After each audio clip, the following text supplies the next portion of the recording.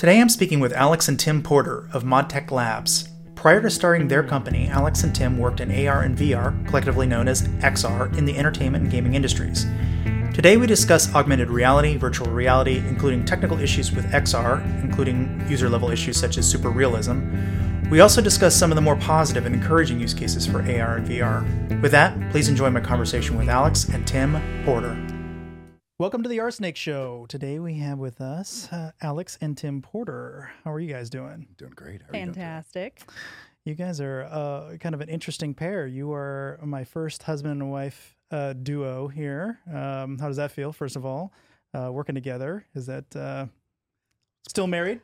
Yes. Still married. As a matter of fact. Doing this about 8 years now. Coming up. Yeah. Pandemic. You can't leave the house, and married and working together. With children. With the children, yes. Oh, yeah. Young children, as a matter of fact. Yeah, they're not going to school. They're staying there asking every 15 minutes, Daddy. Everyone asks about work-life balance. I just call it work-life fusion. Yeah. It's just all mixed together. I give up that concept a long time ago. So why don't you tell us a little bit about your company, ModTech Labs, and kind of how it came to be? I think a lot of people will be interested in this, actually. Absolutely. So ModTech Labs is an automated platform. We intake photos and videos and create 3D digital content. And so this content is used sort of across digital mediums, everything from 360 views all the way into augmented and virtual reality use cases, and even into some of the NFT and 3D versions as well. So we're seeing a lot of interesting, cool use cases sort of come out of the woodworks.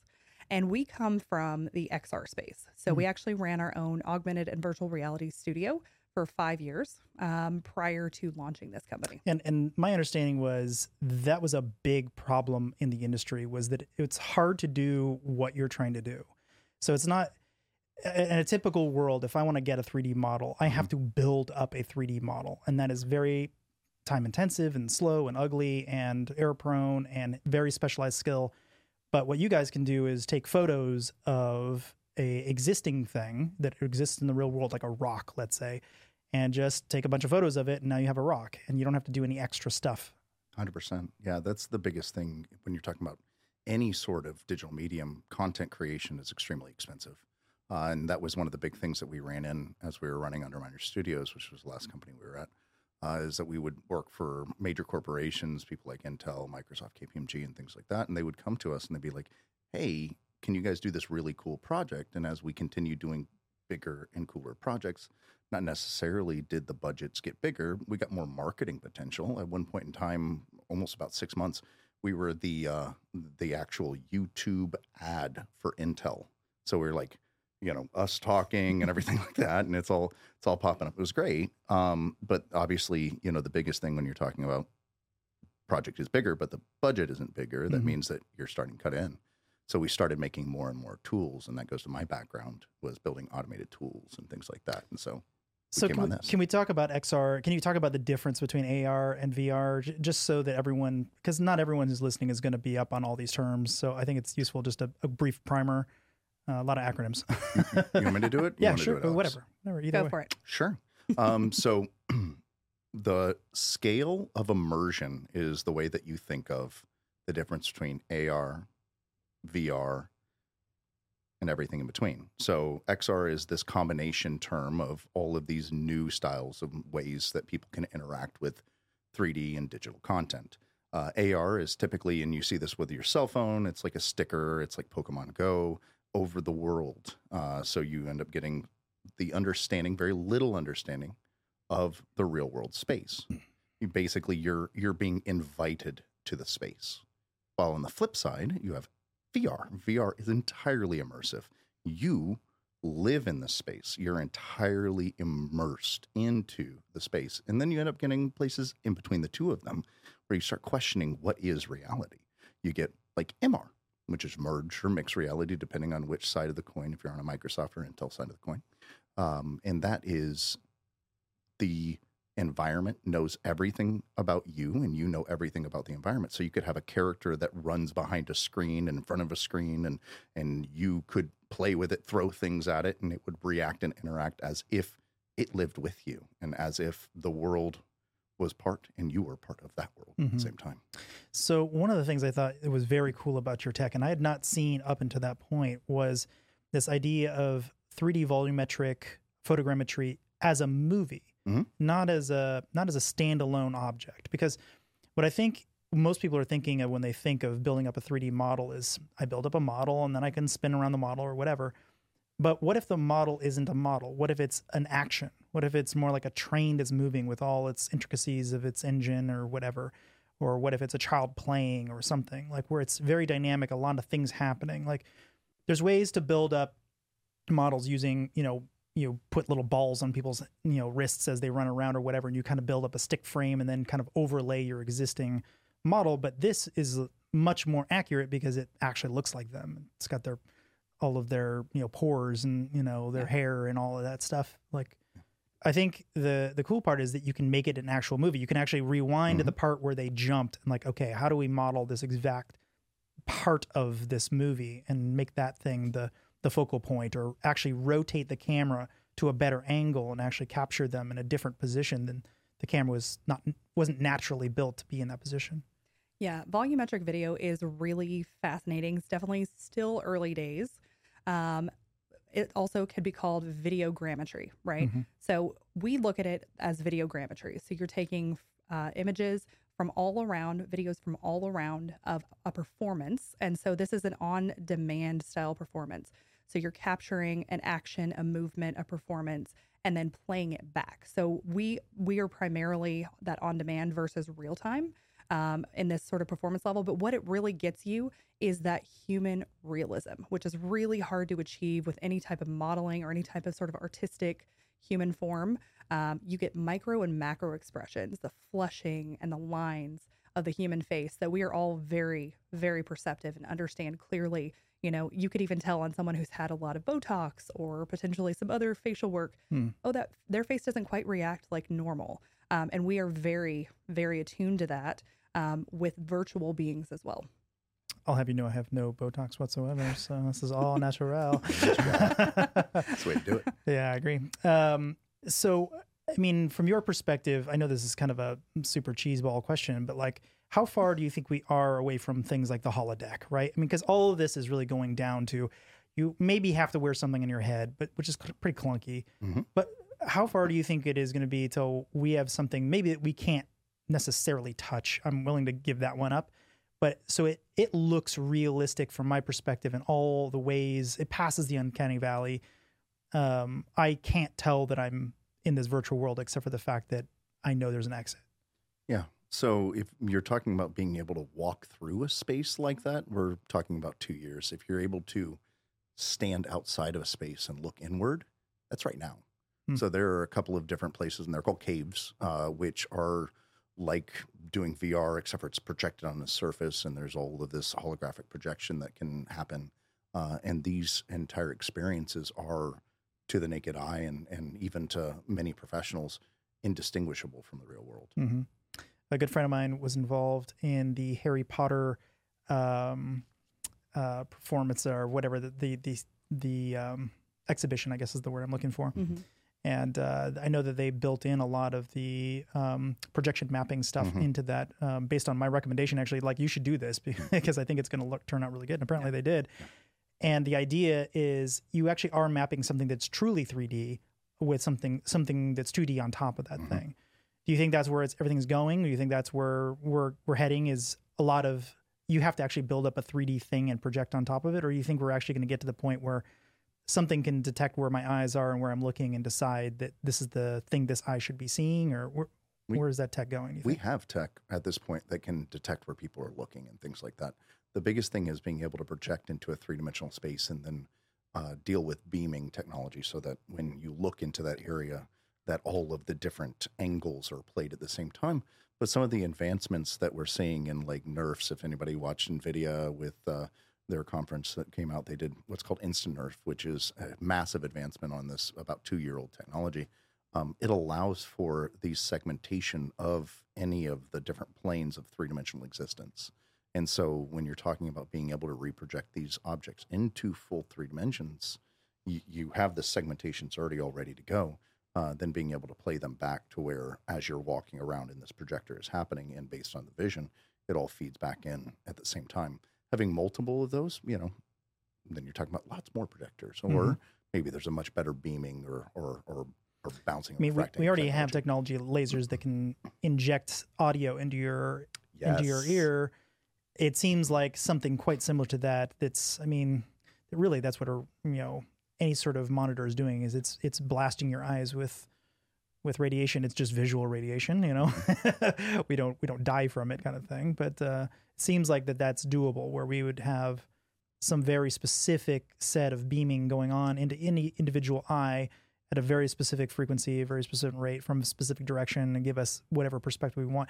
I'm just trying to figure out where this is all going. Where is that where we're going, or is it I'm going to have something on my head, or is it implanting in my brain? Or there have been tests in beaming into people's eyes, and it's caused some issues. So somebody's going to have to advance that technology a whole bunch, or we're going to have a bunch of blind people. So that's not. There is some movement in the lens space. So contact lenses that can allow you to do augmented reality and see sort of that interactive world, if you will, which to me feels overwhelming. I don't want that in my eye personally.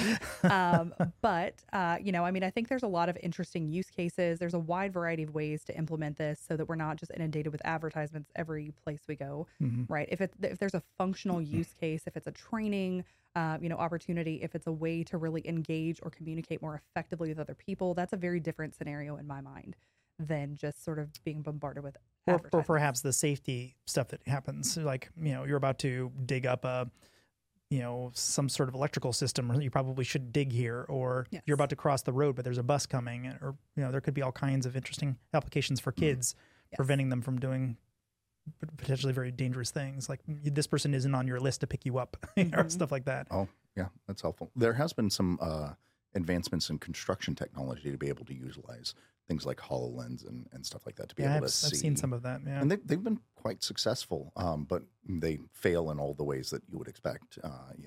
They have to be connected to the internet. They have to be able to get data across. They have to be able to, have GPS tracking. They have to be able to visualize a whole bunch of different types of data with very limited input capabilities. And so I think most of the advancements to create realism are going to be less on the visual quality and things like that. And they're going to go more towards how do we interact with the systems? Because when you start having bad interactions, then you lose that whole immersion thing. And then, if you remember Nintendo, they always had really great and amazing games, and people were massively immersed in them. Now, the visual quality never matched what PlayStation could do. People didn't care. They really did enjoy and were further immersed, but it was a better interactive experience. So have you guys seen, there's some videos out there where they have holographic concerts. Hatsune Miku in Japan, which is actually just a vocal pack. It's like a Vocaloid vocal pack that they try to sell, but as part of their marketing, I guess they decided to build this 3D model. Have you seen this? I don't know what I'm talking about? Virtual influencers. Yeah. They've actually managed to create a fully three-dimensional looking, from the audience's perspective, virtual character who's singing songs that no person has ever sang, ever. They just record whatever notes that they want and whatever lyrics they want, and suddenly you have a performance that it is sold out in Japan. Like, this is not a little thing. Have you seen anything like that? Do you think that is sort of the way things are going, where we're going to have more virtual performances, less real people doing things? Like, I get in this conversation all the time, and I really feel like people are not understanding that this is becoming like a freight train. There's all these virtual performances that are right around the corner, and that's really going to degrade the real performances, both in terms of quality, but also just cost. Yeah, I think it's going to drive down cost. I think the insurance, just dealing with, someone going up in 20 years, they had a great career, everything's fine, and all of a sudden they go up on stage and they slap a comedian, everything is fine, and you can't predict that that's going to happen. So why not just take the actor or the musician or the performer in general out of the equation, still make something that's palatable and interesting for the audience, or maybe even more visually interesting because they can do things that humans can't do, and de-risk the whole thing from an entrepreneurial perspective. That seems way better. 100%. I mean, you remember Dave Grohl when he broke his leg? That cost millions of dollars. It's a massive cost. But as far as technology goes, you're 100% on there. NVIDIA released a face animation based on voice. So as you start to talk, it starts doing the animation that's on that. As well, they have their metahumans, which, I challenge anybody from a distance to be able to tell the difference between the two of them. And they've also allowed for people to scan people into it. So it's a metahuman, so it's a pre-created creature that can talk and walk and do all of this fun stuff. And then now they're letting you be able to scan someone's head and then put that on it and then actually does all of this stuff. I'm taking the human out of it completely if I'm running that company, because if I have somebody who's known to be a pedophile suddenly, like I use Kevin Spacey, great face, everyone likes him, everyone knows him, and all of a sudden it turns out he's doing some stuff he shouldn't be doing behind the scenes. Not that I don't like Kevin Spacey plenty for his acting skills, but I don't want that risk if I'm an entrepreneur, if I'm a studio. Just like what? Why not just go for the virtual route, especially if it can be visually close to a human? Well, I don't think we're there with the visually close to a human yet. I don't think we're close enough to completely cut. I agree. Humans out of the scenario yet. Obviously, there's deep fakes, but we even saw this during COVID, right? For actual physical production was not happening, and so what took place in that primarily was actual like on location productions. Right, people were filming from home. We all saw the quality of those. Questionable. And then we saw a ton of uptick in animation. There were actually things that were slated to be real life, real action that were actually transitioned into animation, specifically because they could not get the people together to do the filming. And so I think there's always going to be a little bit of everything, right? I'm a big fan of the idea that we're going to have something more along the lines of sort of a combination of mediums, right? We're going to have stylized, we're going to have traditional animation, we're going to have real world, human, digitized. There's going to be a massive like swath of things that are.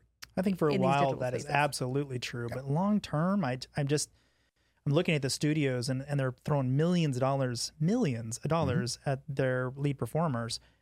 But it's not going to cost that much to build a digital version of a person, in my opinion. Nowhere near that, maybe 100,000 or something, like literally an order of magnitude cheaper. Yep. And you don't have any of the downside risk, which I just, from an economics perspective, that seems like a no-brainer to me. 100%, actually. So how far away do you think we are? Oh, time-wise? Yeah, I know you don't think it's today. I agree. But what's your feeling on the timing of that? 8 months, a year. Really? That close? Yeah. I think it's further away. I don't think we're going to be able to cut humans out of the equation that quickly. Well, we're making a digital version of them. I don't see why not. That gets into a whole other list of rights to use digital presence of existing humans. That is, but let's take the real human out of it. Let's build up a model that simulacrum of a human or based on thousands of humans. Yeah, there might be some horrible person in the middle of that, but no one would ever know. Oh, no. What do you think? I see 5 to 10 years probably, to be honest, because I think that it's going to be a transition of, the things that we know now, right? We have how many generations alive today, right? 5 generations is where we're at, I think 6. And so the reality is, the oldest generation is not going to let go of what they already know. I think it's going to have to be sort of a phase out approach, and it's just going to become normalized for younger generation. And so as they enter the workplace, that's where it's going to begin really. Oh, I don't mean it would be like completely gotten rid of. I meant more like capable, like where we will have the tech necessary to do this. I think within the next several months, you'll end up seeing in training and simulations these entirely fake individuals that look very realistic, and then moving towards entertainment, because entertainment's going to end up being a longer tail. I see within 100% within the year. Wow. Generative humans. Yeah, absolutely. It's already happening. Correct. You also agree within a year? Yeah. Wow. Yeah. I'm like, the tech is there. The adoption is not. You're seeing extras going away already, and they're using generative extras, using what I'm talking about with the metahumans that you're seeing from Epic. Wow. Yeah. So it is already occurring. Oh, yeah. All right, Chris, I feel like you owe me a beer out there. All right. I've been asking a lot of people about this, so I'm glad I got some authoritative. All right. So let's talk about the limits of specifically the glasses in particular, because seems like this is really like where things are sort of stagnating right now in terms of people's adoption of it. Everyone's got these Oculus Rifts or whatever the Microsoft HoloLens or whatever version of the Galaxy, they're putting a phone on their face, literally putting a phone on their face, which just blows me away. And several other people too. Yeah, well, okay. Physically. So what do you think that the issues are? So for instance, like capturing and rendering, I think is straight in your wheelhouse. Like where are the issues there? I can go first. So when you're talking about being able to get data easy enough, so you have a chicken and egg kind of situation when you're dealing with XR headsets. You have ones that are tethered, and you have ones that are not tethered. You have these all-in-ones. The problem that you would expect is, as you've gone away from being plugged into a computer, you start losing horsepower, and so you end up having to optimize things as things are going along, and then the headset. And so in what way? What kind of optimizations? Oh, exactly. So, if you think about if you have a headset as the same amount of power as the cell phone that's in your pocket, for it to go ahead and render the experience, first it needs to go ahead and see where your head is in three-dimensional space. So you're moving your head up, down, left, and right, and you can walk forward and you can walk backwards as well. It's also rendering the image twice. So you have a left eye and a right eye, and then it ends up rendering that to a single image and then place it to GPU so that you can showcase it. And then the very last thing is having the assets that actually live in the scene. So by the time it gets all the way from, A to Z, you've already lost about 30% of all the capability in your system just to be able to run the experience itself. And then you get to go ahead and start running these actual assets. So if you can see a game on your phone, you're like, wow, that's really amazing. Now take one of the legs, put a weight on it, and then you get what you can do in XR. Mm-hmm. Yeah. So then there's the other physical limitations. So it's one size fits all, if you think about it. Mm-hmm. So humans are built differently. There's something called interpupillary distance. So our pupils are actually spaced differently. And this does boil down to lineage, racial heritage in some cases, your sex, or your age, right? If you're a small human under 13, it's actually not recommended for you to wear VR headsets. Interesting. I didn't know that. Just because their eyes are not quite wide enough yet. Correct. In part. And so there's a massive amount of flexibility that is not built into these systems to accommodate for literally different head shapes and sizes. And not to mention, actual eye distance. And so that in and of itself is a problem. And that is part of what causes VR sickness, right? A lot of times people that have experienced this are very put off by it and they want nothing to do with it. However, most people have a positive experience with augmented reality, right? Typically, the vast majority of us have used it in some way, shape, or form on our phone or our tablet, whether it's projecting, an Amazon couch into our space to see what it looks like. Sure. Or if you're playing Pokemon Go, there's a wide variety of use cases. As I'm known to do. Absolutely. Got to get them all. Pokemon. Exactly. But I mean, there's a massive opportunity, right, for this to be iterated upon. Mm-hmm. And that hasn't been a focus. And up until this point, part of it is sourcing as well. How do you source all the hardware pieces and parts? It's challenging. It's a challenging market for that. One other thing I've noticed a lot is that it doesn't seem to wrap around and give you the full 3D experience. It's sort of cut off, especially HoloLens is like really narrow for some reason. Which I think is a very bizarre design choice to go live with that. 137 degrees is about the average, so it doesn't go all the way out. And that it should be more like 180, right?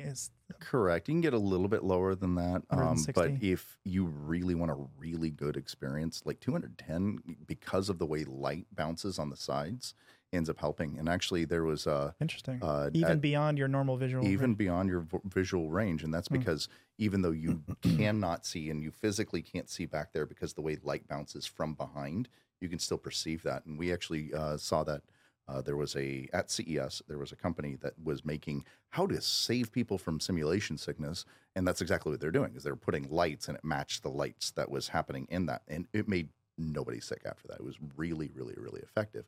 But I actually have a really interesting story about simulation sickness and somebody requesting us to do that, if you'd like me to tell. Okay.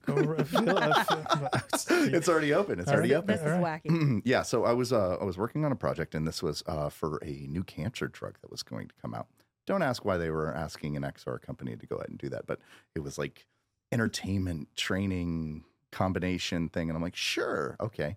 And the script was, you're out in space, and then this asteroid flies by, and you're like, wow, that's so wonderful. And then you're going to fly into Earth. So immediately I'm looking at that, and there's 12, 13 laws that you don't break in XR to make people not sick. And I was like, okay, so we're going to make this nice and calm, and then we're just going to kind of take him down to Earth and put him in. And then I get on the call with the producer, and he was like, he gave me an Earl Grey, and you know what I want? I want a beer with a whiskey back. Make it happen. I was like, but you're going to make somebody sick. And he was like, no, I don't think you understand. Whiskey back. And I was like, all right, dude. And so I do everything I can. I take it and I literally do anamorphic lenses. So lens flare, it looks like J.J. Abrams, just all over this whole thing. And the story we got back was, could you put it back to the way it was? And I was like, so no. This is not how this works. What happened? And he was like, so our PM went home sick. And I was like, could you describe what happened? She said she felt like she had food poisoning. I said, that was simulation sickness. We talked about this. Mm-hmm. Yeah, but never want to whiskey back people. Right. Don't do that. Yeah. Well, okay. Well, so what are some of the strategies in removing that? I mean, I know that's I certainly get it when I even just trying to play normal 3D video games, first-person shooters. I already get that, and one of the reasons I think that is the case is because they can't predict how far I am away from the screen, so they always project it the same size, whatever that size is. But it's sort of like looking through a window. You're not always looking through the window and seeing the world the way it is. As you move forward and backwards, the world is changing. But it's a window that never changes, and it makes me very ill to watch that, especially because I'm not moving with it. My inner ear isn't moving, et cetera. Mm-hmm. So what are your thoughts about it? Like what are some tricks or whatever? Sure. Yeah. And so I actually helped write some of the standards that were around this. We're part of CTA, which is Consumer Technology Association. I'm the chair for the XR group. And we wrote many of the different standards, things like, never try to break the vestibular feedback loop, but just like you're saying, your inner ear doesn't feed with the same kind of experience. So, as somebody walks forward and walks back and looks left and right, their vision needs to match up. Never push anybody in many of the different laws and groups and things that come out of movies help. If you're going to cut, you want to cut and fade to black. You bring people up. You don't want to do things like moving the chair underneath them unless the chair underneath them physically moves in real life. Because as soon as you move the headset, then you break that experience. There's also things like oversaturation of color. So if you have way too bright colors or changes in color that are too much, the intensity can make a lot of people very sick. The other thing, and this is something that can help with it, is sound. So if you have sound, especially ambisonic sound, you can make it to where it guides people to, okay, I want somebody to turn to the right. Let's start making a sound that was over on that side, and then they can guide themselves towards going that direction. Because the last thing you want is something like jumping over your shoulder, and you've already lost, like we talked about, most of your field of view because of these headsets, and then you're quickly moving, and that makes people sick. So a lot of nothing really jolty movement, things like that. One thing I find as these video games get better and better is when they have little bugs, it gets creepier and creepier. Like once upon a time, a bug would happen. You're like, oh, my sprite moved halfway across or whatever. But now it's like people half embedded in tables. And, it's like very creepy looking and pretty realistic on top of it. You're like, I mean, that's going to give me nightmares, and and they're trying to talk to me as they're embedded in a table. Whoa. What's going on? Alex, you want to talk about the Slack channel we have? The Slack channel? The Slack channel of broken things. Oh, yes. Yes. We have a Slack channel of broken things, of all the terrible, odd, horrific things that we've created in 3D that just did not work for one reason or another, or many reasons. The other thing I was going to say is you can also retrain your brain. So using VR specifically is what I'm talking about here.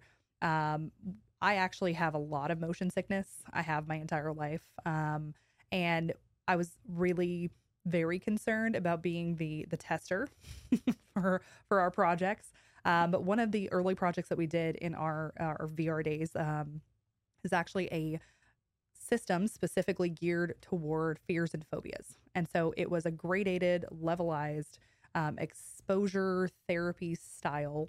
So you're exposed directly to the thing you're afraid of, and you do it in steps to overcome this fear or phobia. So level 1 was very cartoony. Level 2 was a little bit more realistic, and then it went up all the way to level 5. So level 5 was photorealism. That's when we started really getting into photogrammetry, volumetric video, and started creating the foundations for what became ModTech Labs.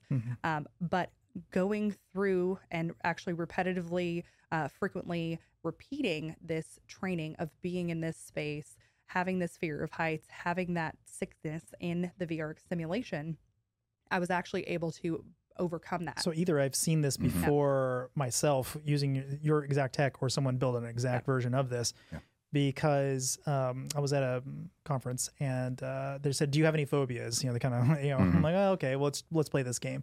So I gave them heights, and which I actually do have a bit of fear of heights. So I'm like, "Okay, let's try it." And they put the goggles on, and I was suddenly on the top of a building, but I was pretty far away from the edge. And so this is their lowest setting, right? And I'm like, well, that's actually pretty far down. I can actually get the sensation of it. Like, okay, we'll move you up to level 3 or whatever. And now I'm like pretty close to the edge. I'm like, whoa, that's actually pretty intense already. I can tell if you, and now like they'll put you like on the edge, where your feet can like kind of dangle off the edge or whatever. And then they kind of deliver you to a safe space afterwards, like this meadow or whatever. So you kind of feel like you're nice and relaxed, and it's wide open spaces kind of thing. No agoraphobia or any other phobias you might have. Yep. So I think that actually has a lot of promise, like a lot of promise, but for all kinds of phobias, like Agreed. Phobias of snakes or spiders or heights or claustrophobia or all kinds of things. Well, almost 3/4 of phobias are actually self-treatable as well. So you could send somebody through an experience like this, fear of spiders, fear of heights, things like that, and you wouldn't need a doctor to go ahead and actually deal with that. But what is the number one phobia? Speaking in front of people, which actually falls exactly into your wheelhouse. Yeah. So if you could create an audience of people I know, which would be even better, that I would expect to see in the audience, and a bunch of randoms that you can kind of throw in there, that makes it extremely hard for me to feel like that's not real. Well, I mean, half of it, they always tell you, like, envien people naked. I'm like, if it's all the people you know, that just makes it worse. That's a different setting. That's a different... What are they doing? So, but resolution is another big problem with these VR headsets. So I think we should probably talk about that first, because a lot of people say it's very immersive, and I agree, but I also am not lost in it. I don't feel like I'm there. I feel like I am watching a cartoon that's pretty real, but it's a cartoon still. Where is that going? How long is it going to take before that's like, I'm sitting in a cafe in France sipping a mochaccino or whatever? So you see a lot of this in like virtual production. You see this technology, and basically what they do is they beam the experience to the headset, and it's actually being processed on big honking machine. And so typically you see stuff like that where it either goes from like these very small use cases, and then it'll start to trickle down. I see probably within the next 4 years, 5 years, that having an all-in-one headset, it'll have that quality. I really think most of it will actually come down to the actual quality of the lenses first off as well. They have, really piss poor lenses. You end up getting the halos around the side, and then as well you have like screen door effect because the pixel isn't high enough. As soon as they start bringing that's about half of it, tell you the truth. I saw one project, I think it got killed, that Facebook was thinking about building, where they had basically a ball with a bunch of lenses around this ball, but the ball was approximately the width of human eyes, and it was just a bunch of lenses that stitched stuff together. So you could theoretically put this inside of a cafe somewhere in France, and suddenly I'm immediately transported there, because it's any direction I look. I mean, I'm not allowed to move up or down or right or left. I'm just stuck in this torso that's immovable. But I could theoretically write a paper or do something else, as long as you could add a little bit of augmented reality on top of it. I think there's something to that we just really haven't tapped into exactly. We're close, but we haven't quite done it. There is, and some of the stuff we actually talked about is the successor of that. So what you're talking about is light field technology. So light field technology has that, and you can do a little bit of movement, like you said, not really a whole bunch. The succession move of your that, head, but you can't jump it down. You can't jump you up can't and leave down. to go to the restroom. You can't really do too much, things like that. Yeah. So the succession of that would be nerfs, and so those are neural radiance fields. And that allows you to be able to view any object or any world just like that, where it's fully three-dimensional. It looks like photos. What it does is it's a subset of what's called view synthesis. View synthesis, you take a photo in one area and then a photo in another area, and a machine learning algorithm goes, oh, well, that's what it would look like if you looked here. And it does that over the entire object. And then there are ones that are underneath that, things like nerfies. So nerfies are that same thing, but in motion. You can see an entire person talk and walk, and it is absolutely looks just like real. The drawback is that is 8 giant Tesla GPUs running for 2 weeks for about 5 seconds worth of video. Got it. Yeah, another version of this that I find quite off-putting that Hollywood keeps doing is 3D video. And the problem is the producer has a great idea of what they want you to be looking at. They're like, oh, this guy's jumping off the cliff or whatever. But I'm kind of curious what's going on with the car in the background. But my eyes are not allowed to look at it because it's out of focus. Now, we normally have this problem with just traditional 2D video. There's no difference there, except for this is supposed to feel real. So suddenly I'm just thrust in this strange world where my brain can't process what's going on instead of what I guess I'm just used to, which is this 3D video where it's more like a piece of paper or something, where it might be out of focus, but only because what's written on it is out of focus. It's a strange effect. Have you seen this? You know what I'm talking about? I've seen it, and I've seen a couple of white papers that are very specifically to set that. It's, there's foveated rendering, which is a subsect in view synthesis as well, where it allows the end user, and you can do this basically with your mouse. And so you can move around and you can change what's happening and where the focus is. If you add on top of that eye gaze direction, cool. It's exactly what you want. That's exactly what I want. Yeah. So it seems like there should be infinite focal length cameras set up side by side to get the 3D effect, or ideally that ball thing I was talking about. So you can look in every direction, and you can look at infinite depth as long as it's tracking your eye. It knows you're trying to look, and it knows what direction you're looking. So you would have that full experience, and you can have this Marvel movie with all this crazy stuff happening all around you without that weird sense of it being a video and not having not really being there. Well, I mean, the moral of the story to all of this is that consumer tech sucks. It's like really, really far behind from the consumer experience that we want at home on our devices. But we are seeing it move up in the world, right? In production, in higher end, higher budget ways. We are seeing those iterations. So I do think eventually it will trickle down, but it is to some extent limiting because of the hardware, stops that we have. And that's everything from our phones to the chips that we have a shortage on to, actually allocating the minerals and the materials to make the hardware that we use to process and play back these things. Like helium. Like helium. Oh, who needs that? Not the Ukrainians. Everybody. So there's a bunch of different problems. We talked about motion sickness being one of them. Accidental collisions, and I think is another very big one that happens quite often. People run into the wall, they run into their computer, they run into their kids. Make for great videos. They do make for great videos, but I think it's one of those things where you could quite easily end up walking off a cliff or whatever without really realizing what's going on, because there is no real sense of the world when you're in these things, and these things aren't protecting you. You're just sort of on your own. Yeah, you have things like Guardians that help out, and I can tell you some virtual productions have dropped using all enclosed headsets because of this. You get somebody who tripped over a cable or a cord. It's a huge liability. You're talking about a director breaks the nose. You're not using that gear again. There are actually collision barriers that you can put into these experiences that should be used. But then there's, which works great until your cat's there. Yeah, also, 100%. Tell us more. This sounds like a story you have. Please continue. You didn't actually. I'm saying, like, this is the kind of problem. Like, all these things sound great on paper. Your Roomba goes underneath you, and then you just die. Like, all of that stuff sounds really great, but it's not what I think it should be. Or even needs to be even vaguely what I'd consider to be safe. Agreed. I think we're getting a little bit closer to the opportunity to put in those safety measures, right? Headsets now have outward-facing cameras. That means that you can have a view to some extent of the real world, and you can actually do some tracking and some understanding of what's happening there. Whether or not that's being built into experiences, questionable. Oh, and what happens behind you? Please don't kill that. You lose the game if you kick your cat. I think they sell that in the Steam store. Oh yeah, It's good. like $100. Don't Good. kick the cat. Another big problem is information overload. I think a lot of people are just not prepared for this. They live a pretty dull life sitting there at their desk all day, and all of a sudden they're thrust into this very robust experience with all the stuff going on, and it can be quite overwhelming.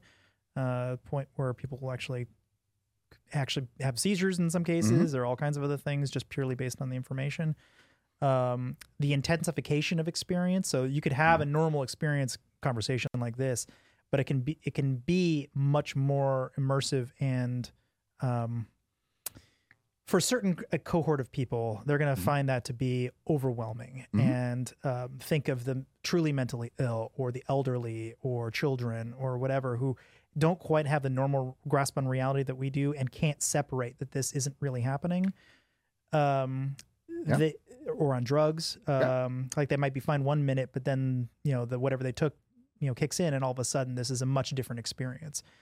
There's really no safeguards around that sort of thing. We have like age verification on some apps, let's say, but not age verification for the equipment. You know what I mean? Like kids are still going to be able to throw that on and start playing games or whatever. I think this is the same thing we've seen generation by generation by generation. There were people that were afraid of having, women go on trains, or it would cause miscarriages. Let's be honest. Every single generation has looked at technology and gone, wow, this is something different than what I know. What is this going to do to people? And I think it's a fair question to ask. I think it's something fair for all of us to kind of sit down and go, wow, let's put some things like maybe we don't show naughty material on TV in the middle of the day. Well, duh, kids are home. That's stupid. Don't do that. Same concept. So the one that I'm probably most concerned about, because I think it has the most effect globally. I think all of those are kind of interesting. This motion sickness is important, but not going to change the world. Not going to hurt anybody. Is the concept of super-realism. So when we get to the point where when your tech is good enough that you can make me believe that you're sitting across the room, but you're not really there, and I'm actually having a real, friendship or relationship with these people, or, I actually am a cyborg and I actually do have superpowers, and this is my actual life. And I never really leave this place. I can go over to the fridge because it's built into this thing, and I can eat my power-ups or whatever, which is required to continue the game, and I can stay in game, and I can really believe that I am this superhero with all these superpowers or that whatever. And I think, there's been a bunch of Hollywood movies about this kind of concept where people just aren't sure what's real or not. And I think the exit's a little easier to build than most people realize, unless you're even vaguely mentally unstable. And then it gets a lot harder to know what's real and what's not real. And I don't know if you've ever met anyone with like severe bipolar disorder, but they're hanging on by a thread as it is. Even with medications, it's pretty on the edge. Like I think that this actually could be a real problem for a certain group of people who they don't even necessarily know they have the problem either. They really truly believe. This is a conversation I had with somebody, a real conversation. This woman believed that Amazon videos were speaking to her, and they were aliens, and they were coming to get her. They're not. And they were speaking specifically through Amazon Prime's website, through the Prime in particular. There's Prime movies. It's only the Prime one, so it's not any of the other ones. Wow, that's a very specific. How do you treat that? But drugs, lots of medication. But she wouldn't necessarily know that this was happening, and this is a real problem. You don't want this person driving a car, let alone really truly believing and getting into this thing and believing now that she has superpowers or whatever. And true. I watch a whole TikTok on a guy who doesn't know that people are real or not real, and he uses his cell phone to see if someone's real. So he pulls up his camera and he's like, oh, if he's not in there, then, his brain doesn't do that. But you're 100% right. Like when you have an entire environment and this could be used also for training. It can be used for... We'll talk about the positive too. I just want to get this out of the way. I'm thinking negative training. I'm talking about, Manchurian candidate level stuff. You find somebody semi-unstable and you give them something to chew on, and you give them something that seems so real. It's difficult to understand the differences between them. That this is something... Timothy McVeigh's story, I think. Am I getting it right? You're close. Yeah. Close. But Manchurian Candidate as well. I mean, that was, JFK and or RFK, sorry, and that whole kind of setup. So Yeah, the ethical boundaries are not clear, to be honest. Obviously, like we all have different opinions about where those boundaries should be. There are none really in place that are being enforced at this point, right? Even Are there any working groups working on this or trying to think through it and absolutely. put policy? Yeah. Just like everyone opts into this policy, I would imagine, but it seems like a useful policy. Yep. So we both done work on this. Tim specifically with CTA, Consumer Technology Association, the folks that do CES, they're also a lobbying body on the other side. They create standards, education, and do regulatory specifically on behalf of technologists. And so, these are, we're in there with large corporations. We've been working with them for the last 4 years, really making sure that we are helping to facilitate opportunity for education and good use cases and ethical boundaries and appropriate levels of technology and interference by corporations, et cetera. And so, Tim specifically, led the charge on the rules around XR for limited mobility. That was published last year. So that's an open, free document through the CTA website. And it is from a developer's perspective. So, we're talking about all these pieces and parts, right? Half of it is, the experience is the hardware itself, and the other half is really the content. And so you have to be thinking about both sides of that. How realistic are we going with both pieces? How realistic can we get with, the visuals themselves based on, the actual hardware and then the content, right? So myself, I'm leading right now. We're actually close to wrapping diversity and inclusion for XR. And so again, creating standards, best practices, and we've talked about things that honestly hadn't really even occurred to me. So marital status, for instance, if you're thinking about someone who is married versus not married versus pregnant versus with children, there's like a whole, familial, like there's this whole other piece. People get, discriminated against for that piece of the world and their life. I see. Et cetera, right? And if you're portraying someone in a specific way, or they want to be portrayed in a different way, those things all have to be considered. So, I think if anyone's listening and they don't see that this is coming, I think one example that we can all sort of look to and go, is Snapchat filters. Yep. Because that is creating a lot of body dysmorphia. Yes. People are saying, oh, my eyes are too this, or my forehead is too blah, or whatever. And it's leading people down a path of trying to figure out, well, my body really should look like this, doll or whatever, or it should be, I should be more muscular or whatever the thing is. And they're actually uploading it. So even if you don't use those Snapchat filters, you're starting to see, oh, that's what everyone looks like. And that's what beauty looks like. And that's what people should look like. And if that's already happening and these people are not wearing VR headsets, they have no, super realism issues going on. They just think that that's what real life looks like. Yep. I think we're headed down a pretty dangerous path if we're not careful. Yeah, I completely agree. So we just recently finished up the ethics in AI category, and we're going to start opening up standards around Metaverse, so to speak. And a major section in that is going to be both AI ethics and ethics around sales and especially targeting children and things like that. Was actually in the game industry when the rules and the laws changed around being able to sell towards children and market towards children. COPPA laws in particular? 100%. Yeah. I was in Canada at the time, and I remember having to rebuild basically everything that we had because you had to make sure that the person was not under X age when you were trying to sell to them and you were marketing towards them. Darn, it was the other way all up to that point. Oh yeah. Well, I mean, the ones before that were games for cars, like the actual Cars game, from Disney. Yeah. So you're selling to kids all the time. Of course you were. Of course you were. And that makes plenty of sense because you want to turn them into consumers early. Oh yeah. So let's talk about the VR as a cure thing. I think this is actually really, really interesting. I want to spend a little more time here. So I hadn't really thought of it until very recently as a way that you could also cure things like sexism or racism or ageism or whatever, where you could actually transplant your body into the body of the person who's being mistreated, let's say, and you could leverage that as a sort of seeing it from their perspective, living a life, just like living a day in their shoes, exactly as they would experience the world. Have you seen anything like that? Or is there anything going on like that? Absolutely.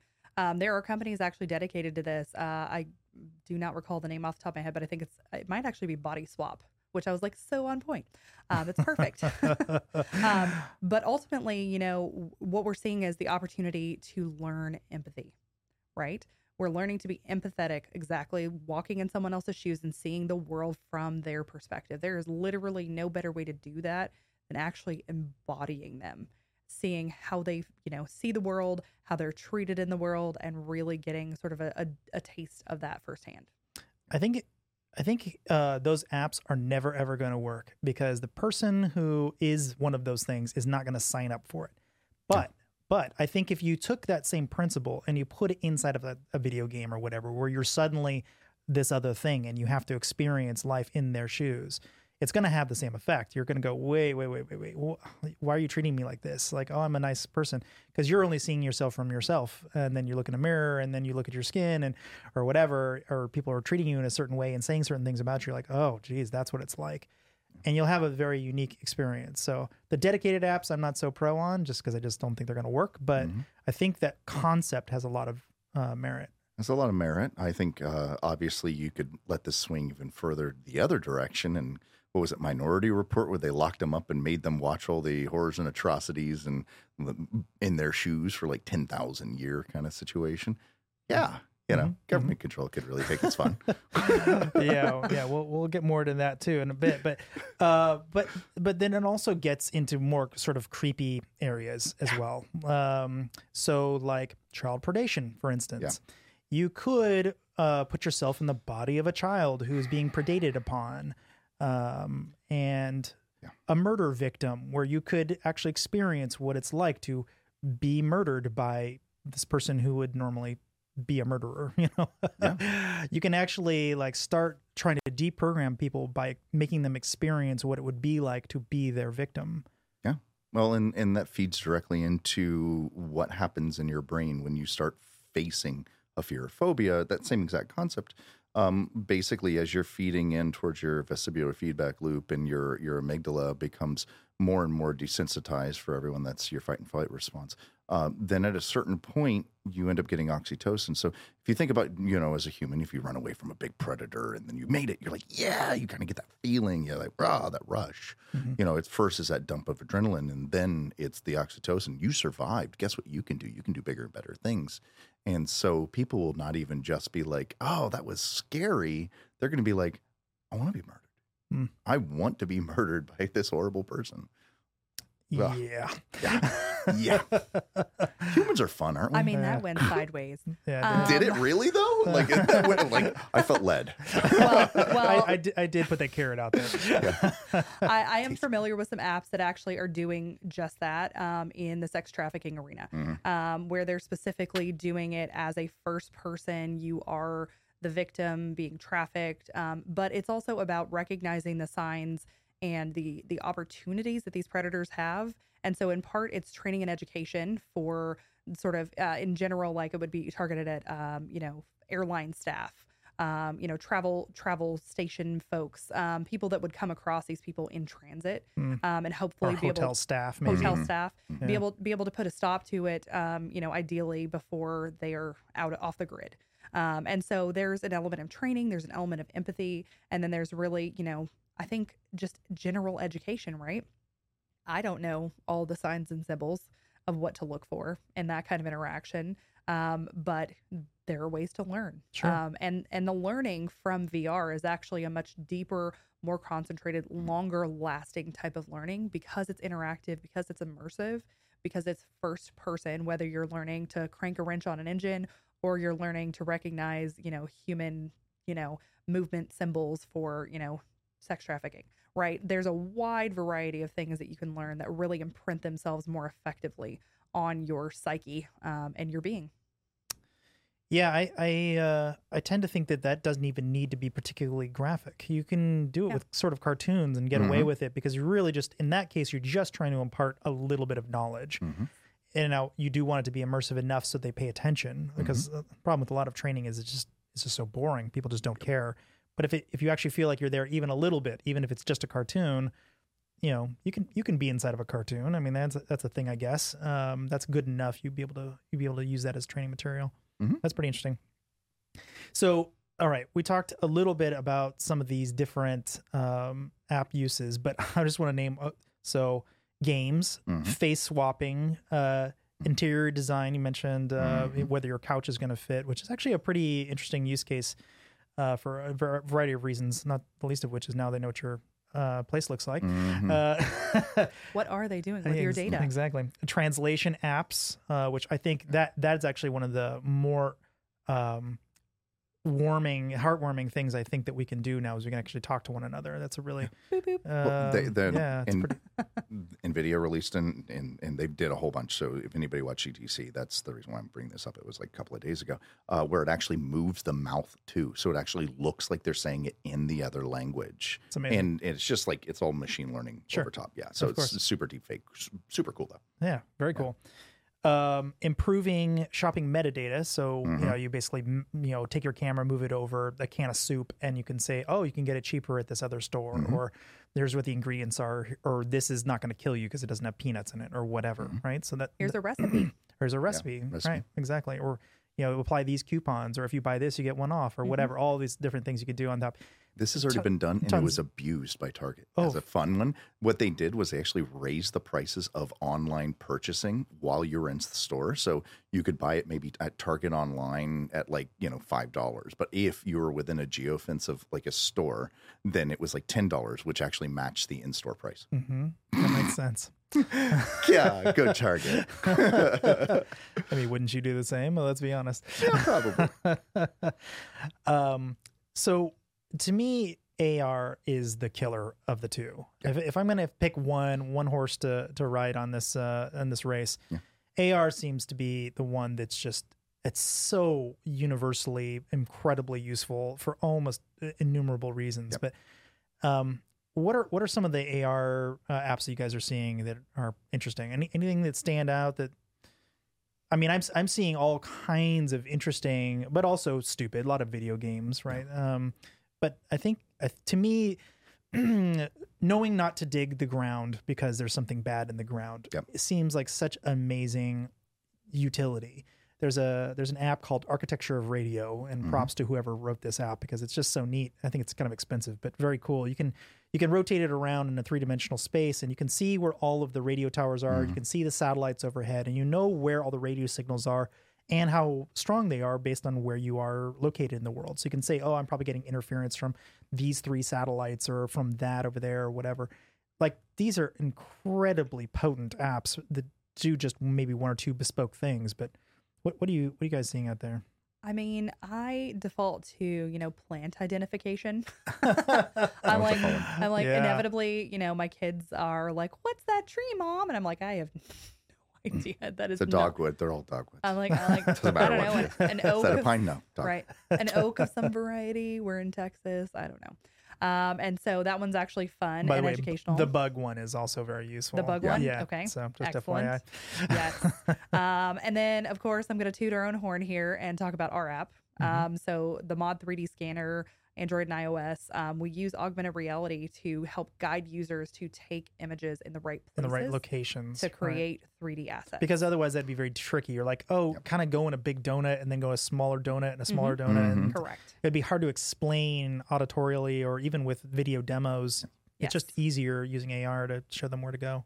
Agreed. Yes, absolutely. And there are some freeform apps out there that let you kind of do your own thing. Results are varied. And ultimately, if you're not a professional scanner, you're not going to really understand it. So we're geared really kind of in between professional and completely, new to scanning.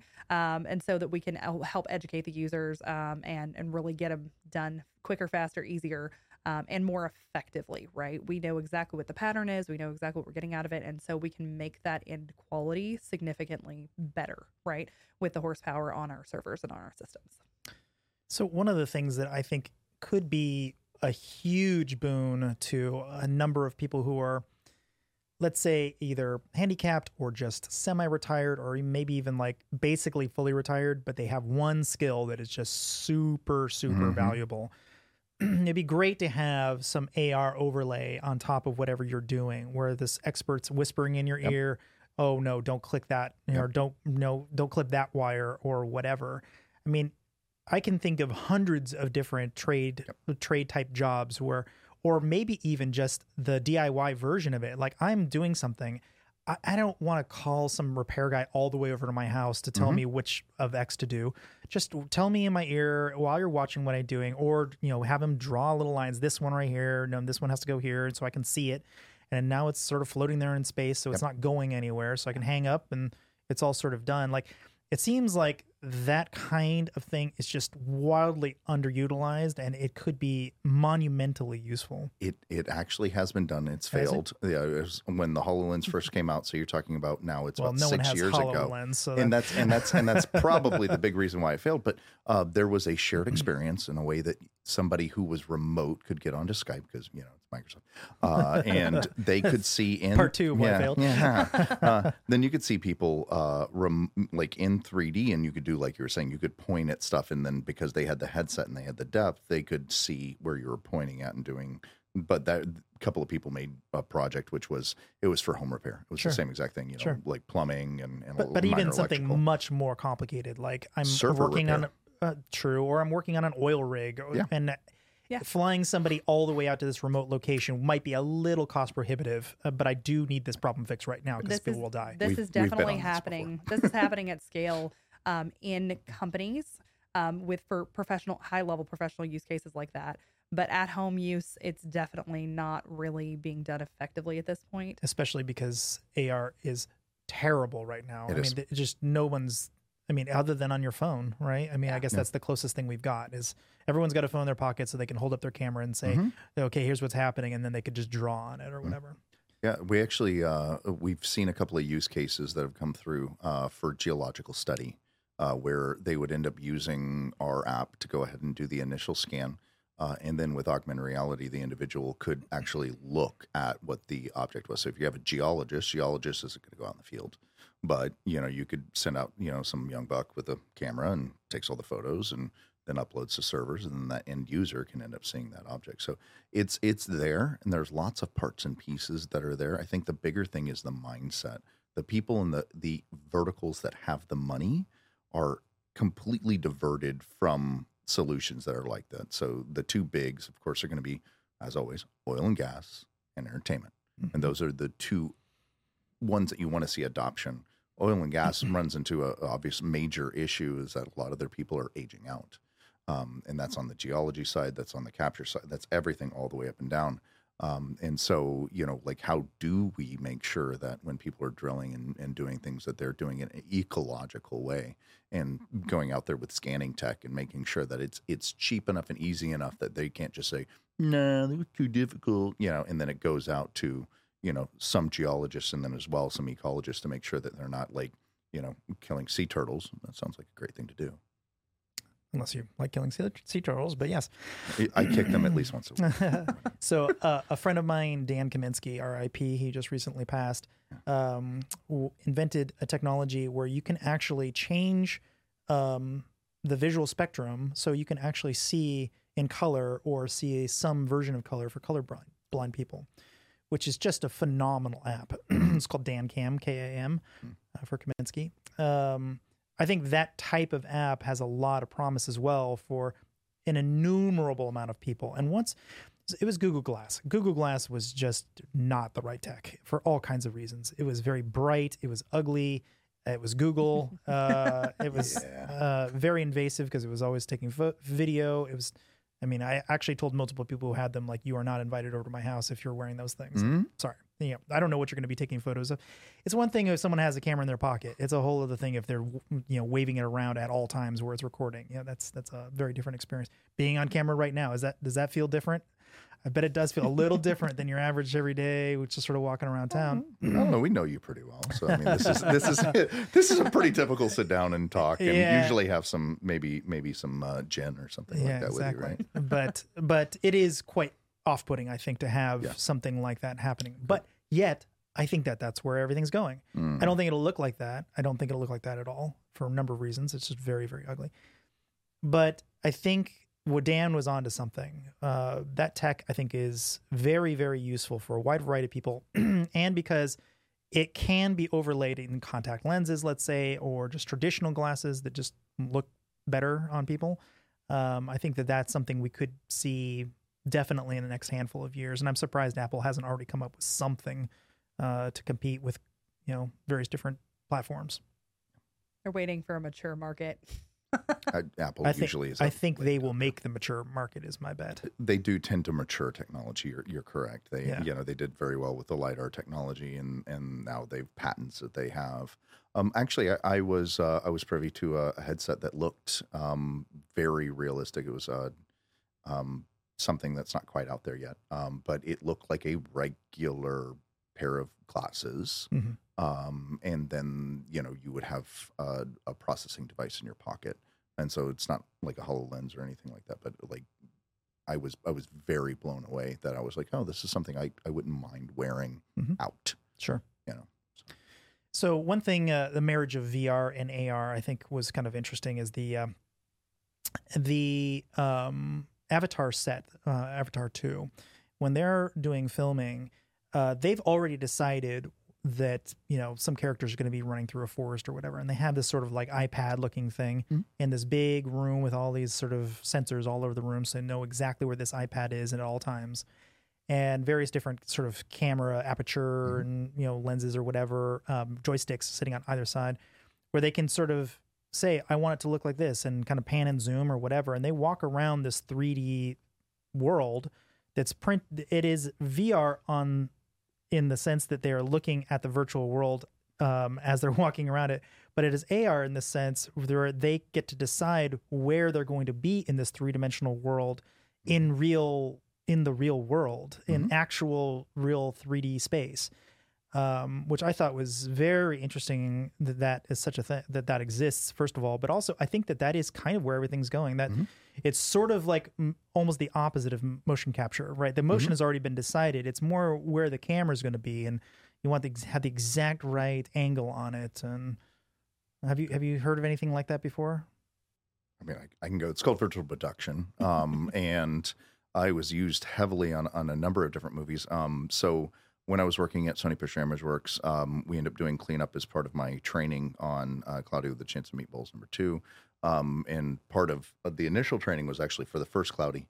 And we're using a big old JVC camera where they push through video into the headset, and you could actually do that as like a over-the-shoulder camera into, as everybody knows or may not know, Cloudy was an entirely cartooned event. And so, if somebody was running physically through a fully digital scene and they looked in through the eyepiece, and it was, the digital world that they were able to see. But this combination technology was also heavily used on Lion King. And then if anybody's seen any BTS or behind the scenes for Mandalorian, that's when it became like really blossom, really kind of come out. And that was interesting because the stage itself it was almost like a projection mapping on the stage as they were acting. It was pretty interesting. That's a big thing. Yeah, you can do combination between LED walls. You can do full projection mapping. You can do everything in between. But that's some of the heavy stuff that we're doing with movie studios is virtual production, being able to, because you can't do it in post. That was always the joke. Oh, we'll fix it in post. There is no post anymore. It's all happening. You have to do it in pre. You have to have things scanned. You have to have the world scanned. You have to have 3D assets. And our technology is being heavily used in a number of different groups and studios. So virtual production is really dynamic, right? So not only do you get to choose where you are in space, where the camera angle is, you can also, with these digital sets, actually influence the scene, right? So you say, oh, I've decided it should be dusk, not dawn. You can literally change the lighting. You can change the entire scene behind you. Oh, I want this side of the canyon, not that side of the canyon, right? And as long as you have a high quality scan of an on location shoot that you've done, number one, you don't have to port your entire camera crew and actors there, right? You can actually bring the set to the stage and do the production there. And so it really is this culmination of the physical and the digital coming together in a way that is not only going to make it more cost effective to actually create these productions, but also it helps the actors and the folks that are on set be more in the moment and actually really engage with the scene even further, right? There's green screen is going to be a thing of the past. The amount of cleanup, post-production, and things that have to happen to make green screen like effective really it's going the way of the dodo, and getting replaced by these digital screens. Yeah, for all kinds of reasons. I've tried to work on green screens a couple times. And it's funny how one thing I posted on Facebook one time was a photo of me in front of a green screen. Mm-hmm. And I'm like, oh, nothing bad could happen to this photo. So I'm just going to place it right here. And, kind of getting everyone to play along. Yeah. And so a lot of people did jump in and they were trying to do stuff with it. And in every single one of them, there was a bit of like tinge, a little bit. Yeah. It was very difficult for them. And, I didn't do any work to soup it up to make it better. But at the same time, that is just an enormous amount of cleanup, as you said. So I think you're right. I think this is all kind of going to this virtual world sort of design and or these walls that are 3D printed walls / projection mapping / LEDs or whatever, because I think that is just way cheaper, way better. Well, it's just a new age set design. And as soon as we have LED screens that are nice and flexible, then it gets just that much better. Oh yeah. All right. So another thing I think that was kind of interesting about this is I think there's a way, if we can get AR working right, we might actually be able to stop a lot more crime. So it's sort of like sort of the promise of a Google Glass, because I have a lot of problems with Google Glass, but the promise of always when I'm outside my house, let's say, like don't record while I'm inside my house, or only record when this jerk is over because he's very likely to cause fights or something. Every day. Or only start recording, or always record, but only record the 30 seconds or so unless I yell something, and then all of a sudden start buffering, moving from buffer to actually writing to disk or something. I think there's a way using a little bit of AI and augmented reality where it can actually say, well, this person's starting to wind up for a punch, or this person appears to be walking in a way that means they might be carrying a weapon or something, or you might be able to overlay, or this person's a known felon. You might want to be wary about this, because this person's just kind of walking up to you out of the blue. You don't know if they're a normal person just kind of walking up. They have a problem with their tire or something, or that there might be something more nefarious going on there. I realize that there's a lot of potential for bad things to happen with that sort of profiling as well. But I do think that there could be some good stuff in there, buried in there. Have you heard any apps along those lines or thought about that at all? So I have a lot of problems more than I have agreement with it. And I think more of that comes from the technological capabilities that we currently sit in. And, people of color just in general are massively misidentified. I don't know how many different facial recognition systems. I walk behind somebody who has a darker skin tone, it goes to me instead of to them. As well, people who have Native American roots are seen as children. Like these things are absolutely, most face rec technology is so bad. If we started fixing that, sure, there'll be a certain amount of biases, and I've but it has helped gotten with standards. Better is a very relative term. I concur. Oftentimes it won't record any human at all in the scene. It's like, what is going on? There's lots of people. There's lots of people here. What's going on? So I realize I agree, but also I think that even if you got it right less than 50% of the time, there would still be significant value to this thing. Like I think that. So I was playing around with the idea of an app that would allow you to route through cities, but based on any parameters you want instead of the typical ones. Sure. Like, I don't really care that much about traffic today because I'm not in a hurry. So show me all the beautiful places, or show me put me on a route where I'm going to see the most amount of water, or so, whatever. All these overlays. Avoid the high crime areas. Yes. You nailed it. You nailed it. And so what happens if that app becomes extremely popular and certain areas are just fully avoided by all traffic? Not because you selected it, but that's by default, because that will get you where you want to go with least chance of something bad happening. It's pretty interesting where things can go. I don't know what the ethics on that exactly are, but it seems like there's probably some ethical challenges. It creates a further divide of the have and have not. I agree.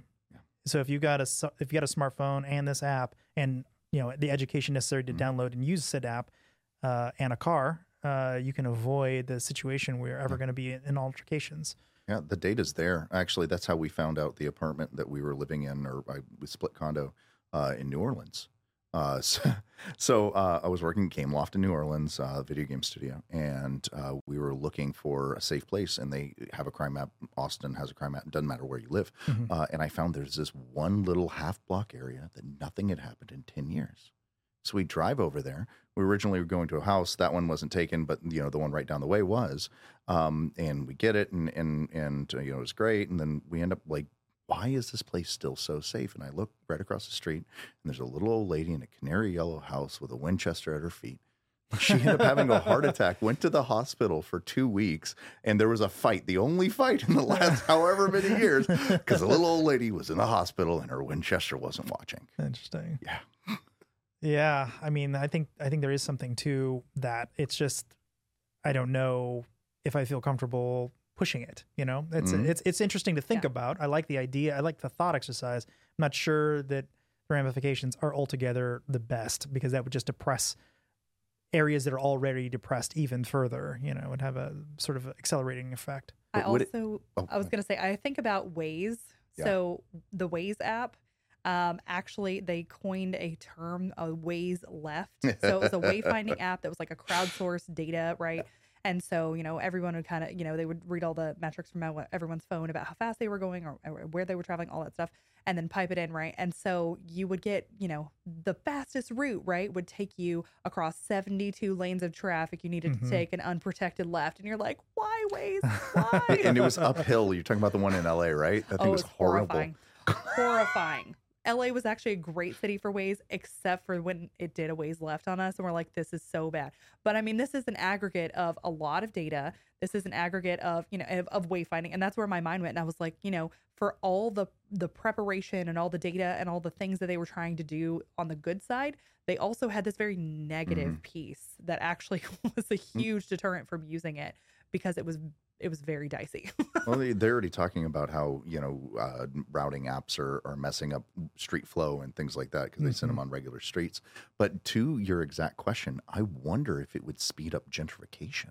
Oh, it certainly would. Yeah, absolutely. Because you're depressing an area, and then suddenly, people are buying it up, and then they're bringing in their own security, and then the police are starting to watch that area. And then now it's bringing more traffic through that area again. But, then it displaces the people that were already there, because, nobody was going through that area. So all the businesses that were there, I mean, it's like the leave. Walmart effect, right? Yeah, they all leave. And yep. So another thing I think would be the killer app for me in particular for AR is everyone's name. I am terrible remembering people's name, but it'd be awfully nice if this thing could do a little bit of, okay, you've seen this person. When is the last time I saw this person? You saw him at a conference 3 years ago. Well, I'm not going to remember that. Like, okay, thank you. That would be tremendously useful. And even just like a small writer of, what their name is in context of who I met them with would be quite useful to spark that. Oh, that's what we talked about. That's, that was the context of this conversation. If someone can build that I think that would, and actually make it work. I'm not saying, some BS version of it. I think that would be extraordinarily useful. People's birthday, throw it on there. Why not? Basically all the information you get in like an Outlook contact. That would be extremely. I know where somebody do they live? Who did something like this with Google Glass, and they set up a LinkedIn hit, and they were trying to figure out all the investors that were in the room. And so as they turned, then they would get photos on one side, and they would go, okay, these are the people they actually need to talk to. It didn't really help them much, but it was a really interesting story. They're like, oh, I got to talk to them. Yeah, but it was interesting. It is interesting. So I saw another thing that I thought was really cool about AR and VR in particular. It allows people to explore trolley problems that normally you wouldn't get to. So we always talk about trolley problems. Would you throw this this person on the train track to save these 4 other kids or whatever? And usually it's some fat man that you're going to be throwing on the in this trolley problem. Of course. So one version of it is you just have the switch. You switch and it kills the fat guy. And then another version, you actually have to push him off a bridge, and then he'll land on the train tracks, and it'll crush him, but stop the train, and the kids will be saved. And despite the fact that they have the exact same effect, one person dies, 4 people live, people have a lot of problems with the second one. They just don't want to do it. Like, that's a little bit too intimate, I guess. Pushing a button's way, way, way easier. But I think AR and VR allows you to actually start exploring these things a little bit more carefully. Like, what is it about that? And you can really tune it to the exact thing that people are allergic to or do or don't want to do about these different versions of these trolley problems. Yeah. I think that's really an area that no one has truly explored and could be. There's an interesting one I've seen before. I don't know if you know about this one. It was, I think, a Stanford study where they were trying to figure out if somebody would hurt another person. And they were told if they pressed the button over and over and over again, it would end up hurting them more and more and more. And there was no reason why they were told. It just told them that it was getting progressively worse. And many people, by being very pressured by the other, the people who are running the study, they would continue to turn up the power, even to lethal doses, just because they were pushed. And, once again, we've talked about, governmental hands and fingers into things and nefariousness and nefarious actions. I think you're 100% right. Nobody's really touched it on that side. And then, of course, my fear is misuse and abuse. Of course, but also it's very useful for things like, are you going to press the button in the nuclear bunker? Yeah. Are you actually going to go through with your job? It's a lot easier to actually experience all the sights and the sounds and the touches and whatever, which I realize they try to do with, actual live simulations, but you could do it 20 times a day when they're off duty, or just hanging out, or in weird scenarios that are actually very difficult. Like all of a sudden there's a gas leak, or what do you do? Like these weird scenarios where they're having to take corrective action that might be, or you might actually have to kill the guy next to you for reals, well, you're probably not practicing that every day. Well, you could in this VR sense. True. Humans are pack animals, right? And so I do think that it has that influence of like who's around you, what is the scene being set, right? Are you saving 20 people and killing one person? But I do think there's a lot of value in that continued practice of in an immersive way, right? Even going back to literally just like retraining your brain for stressful things that are coming. So for me particularly, I would go back to like having kids. Giving birth is like a very daunting thing, and you don't know what it's going to be like until you're doing it, right? And so you can practice, you can visualize, you can do everything. I mean, I did all the things to sort of prepare myself for it, right? It still didn't happen the way that I expected it to, but it was still an inevitable like happening, right? And so I think the more you can kind of, prepare yourself in different manners, the better off you're going to be. So I think there's a lot of value there. Reduction of PTSD and things like that. So if you pre-train appropriately enough when you're talking about police, military, or EMS, they've seen that it reduces the chances of those individuals having PTSD. So once again, another good useful piece. Yeah, so let's talk about that. So one of the projects that we sort of toyed with at one point a long time ago was the idea of using the 3D volumetric capturing, ideally in slow motion, which is actually an area that it's like this little sub niche of this whole thing, to watch somebody, let's say, taking a gun out of a holster and pointing it and pulling the trigger. And the idea would be, are they pulling it too quick? Are they putting their finger on the trigger ahead of time? Are they actually looking at the sights? Are they dropping the muzzle right before they shoot? And all these sort of shooter problems that you could extrapolate and turn into military applications. And the utility for something like that on the battlefield, when you start extrapolating to all of these little sort of micro movements, you're like, where did this person go wrong? Why do they keep missing? What's happening there? It's actually really difficult to diagnose. All you can see is that they missed. But why did they miss? It's sort of like that golf swing where it's the perfect golf swing, but for some reason it always just keeps going left. What's going on? Well, it turns out that right at the last second, this thing is happening. And you can slow the video down if they're in a stable enough location, but it would be even better if you could spin the camera around. It's like, oh, look, it's their ankle that's twisting here, or whatever is causing this minor issue to occur. Where do you see that sort of going especially in the military space. Where do you see that going? I mean, I look at that all as kind of athletic performance, right? Whether it's a gun or a golf club, your body movements and your mental state, of course, all play into your in performance, right? We have very early on, we identified that there were immediate use cases for VR training, specifically, in this realm. And again, it's that training piece is really important, but that feedback and that analytics part is also really important. Understanding not only, how to mentally prepare yourself for these different scenes and scenarios, but also how to physically prep and overcome, some of those shortcomings that you might have with your ankle twisting or your finger being on the trigger too early or whatever the case is. We have looked at that more in depth on the sports training side, softball and a few other golf as well, and how we can help sort of create solutions in that realm.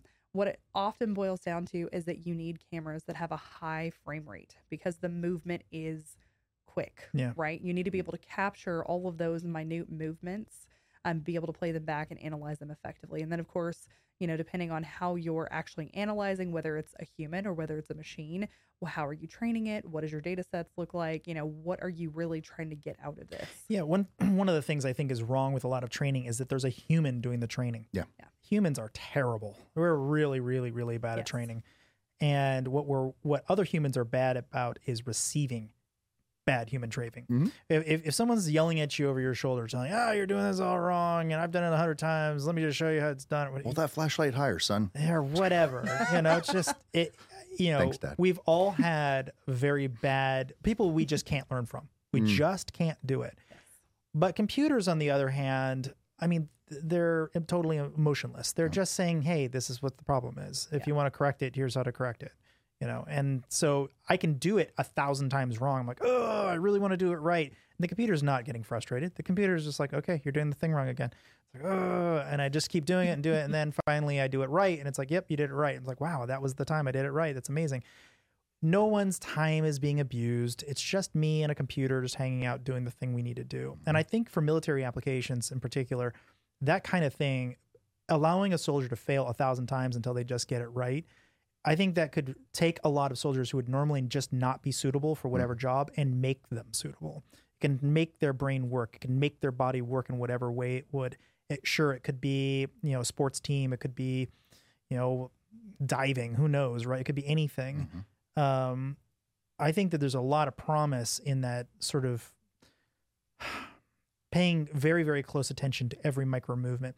I actually saw something recently in basketball where they were trying to do photogrammetry in, I wouldn't call it real time because I'm sure it was delayed, but they were moving the camera around and sort of going through their players, and so you could see the shot from different angles or whatever.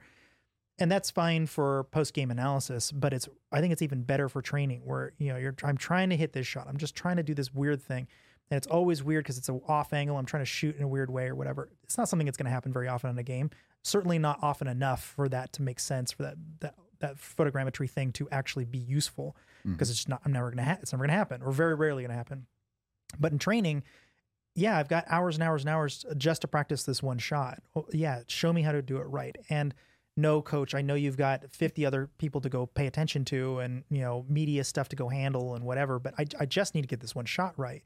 So you practice it over and over. The computer just gently tells you, nope, you're off by this. You moved your ankle again, or whatever. I think there's a lot of value to that. It's a ton. Actually, we had looked at police training. I don't know if anyone's seen actual police training. It's walls on screen. Everybody remember going to Chuck E. Cheese's and, you shoot. It's that. That's exactly what they have. And being able to take that to another level where you're talking about scanning people, putting people in, and you can replay that scenario, not necessarily the same way over and over and over again, but things can change. So we end up putting a white paper together with Intel that was about being able to go ahead and set up very easy police and military training where you could move around things like foam blocks. You could move around the room. You could, drop, these, QR code like objects into the room, and then the machine would go ahead and set that up. So, say you're practicing something like, say a school shooting, trying to protect kids from from that, well, you need the layout. And so you could put up these foam blocks and it looks like this. Here's the stairs, everything like that. You put on the headset, boom, you're immersed entirely in that environment.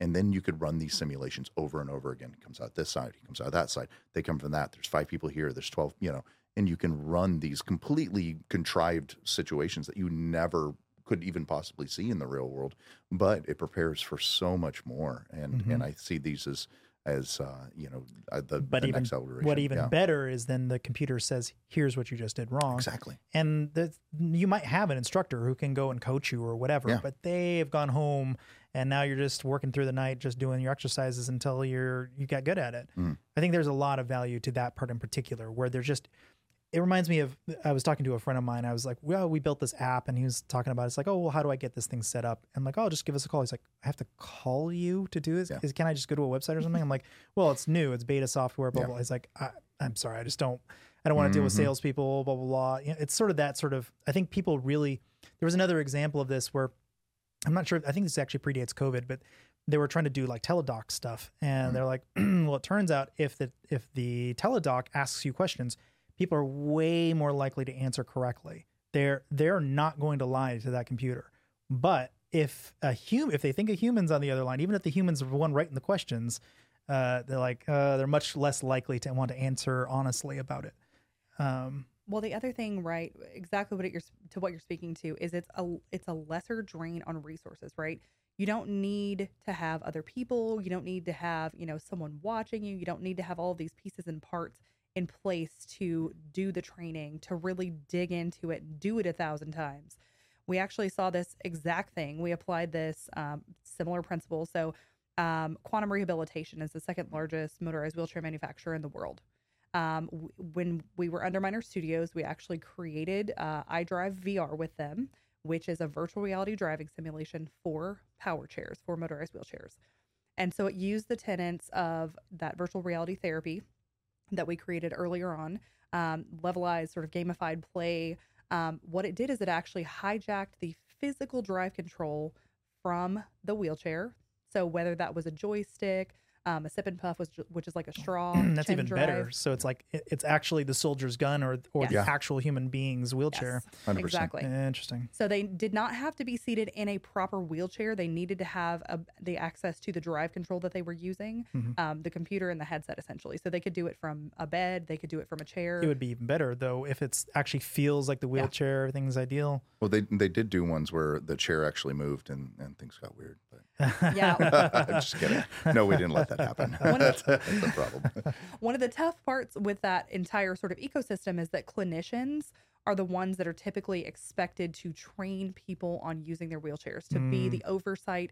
And so there's limited bandwidth. So you're talking, 20-ish hours of training that you get in a power chair. And if you've had like a severe accident and you are now, quadriplegic, this might include time learning to sit up again, not even, learning to actually operate something that accelerates and directionally changes based on a single movement of your head or your chin or your hand, depending on your, your body function.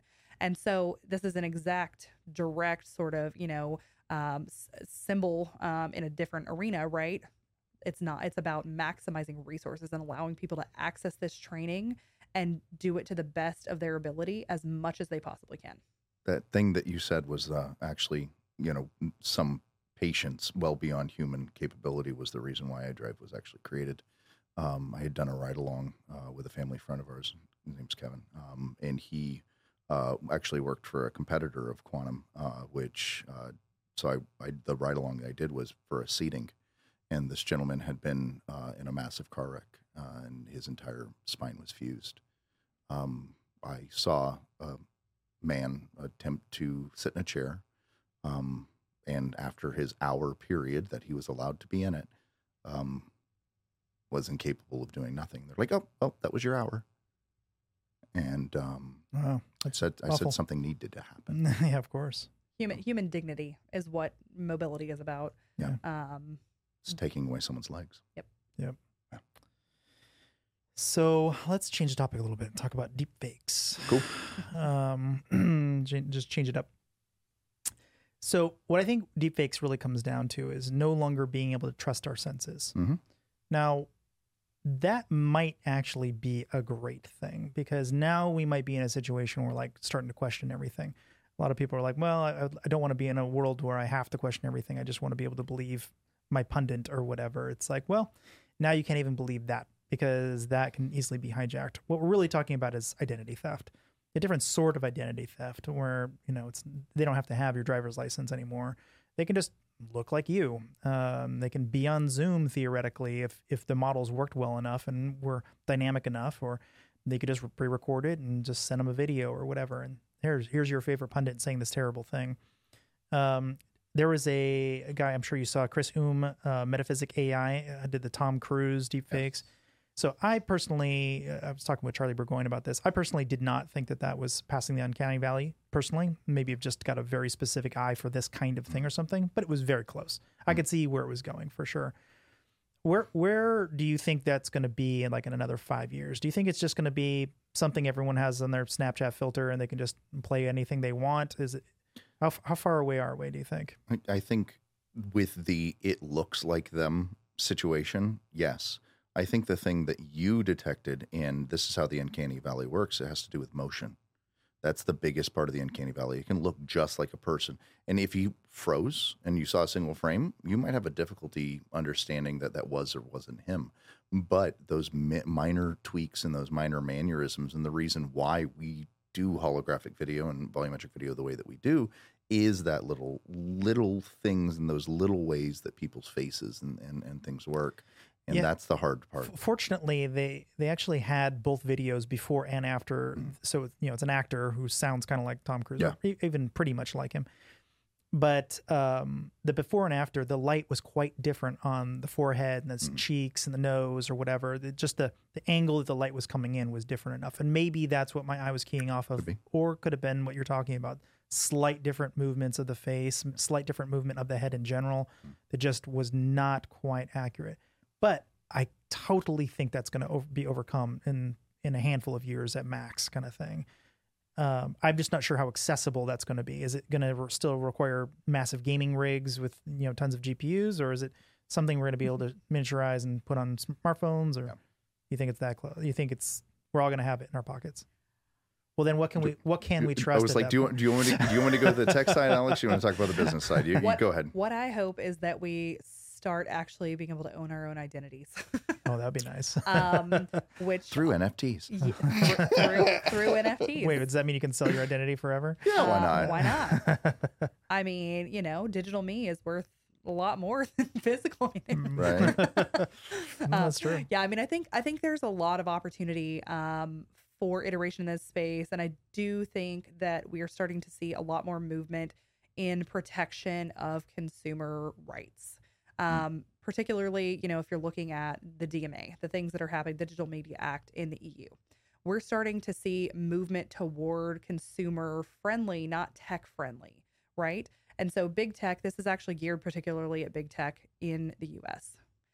They are looking at specific, revenue rates. That's when it's really going to hit. So we're talking your gatekeepers. So Google, Facebook, et cetera, right? They're going to be the ones that are subject to this. They have to have open-ended ecosystems. The EU says that everyone who buys something on Google Play should be able to play it on your Apple device, right? And vice versa. So open ecosystems, right? This is already a much more friendly opportunity for us as consumers. And then we're seeing, that they can't just scoop up every tiny company and then take over the entire space and do a lot of antitrust stuff. I think this is directly in line with the movement that should be happening in order to stop some of the movement around deepfakes, around, media spoofing and all the things that are happening that are kind of duping people. And I personally want to own my digital, the rights to my digital self and the rights to my data. And I believe that we're going to see a lot more movement in that direction. This and the ethics around XR and technology around that was the reason why we actually went into CTA, because the last thing you want is an uninformed lawmaker. You end up making literally things, just had this conversation with the Salient guys last week, so I'm with you on that one. Yeah. Yeah. So, I think one very interesting thing that is in this space is just there's a lot of photos of people online now. So building up, even if there's no video at all, unlike the situation like this where there's a lot of video of us, where there's no video, I do believe it's going to be possible to create this sort of retroactive volumetric profiles of people. It's been done. Yeah. Someone actually made a photogrammetric of blonde someone. JFK relationship, possibly. Marilyn Monroe. Marilyn Monroe. Redid. Thank you. They did a photogrammetric redo of Marilyn Monroe based off of movie angles and things like that. They were able to actually build one. So yeah. So, but that had the advantage of having video. I would wonder how Even easy. if you had enough photos. Yeah, that's kind of where I'm going with this. I think if you just have enough photos on your profile or whatever, Yes. you're going to be able to. The build photos up are easier. I think they would be easier, actually. Easier and to so work with. they're easier and more abundant, which I think makes that pretty terrifying, as a matter of fact. So back to your point, your digital identity could just be lifted from you just by virtue of you posting, your holiday photos or whatever. One of the reasons I don't post pictures of my kids online. Yeah. You want to be able to recognize them? I feel like they should have the right to choose, and I don't think they're old enough to choose. So where does this all, like, not being able to trust our senses thing go in terms of we have this sort of like pearl clutching around violence in video games, for instance. Don't roll your eyes. I said pearl clutching, but I think that there's a sort of a similar sort of sense of deepfakes from my perspective. I think both people are pretty good at detecting them just because they're like, where did this come from? Where's the source? And people just ask questions, especially about anyone who's of note, right? Some politician or something. But secondly, if it gets really bad, people will just go, oh, it's probably deepfake, and just move on. Or at least that's my sense of where things are going.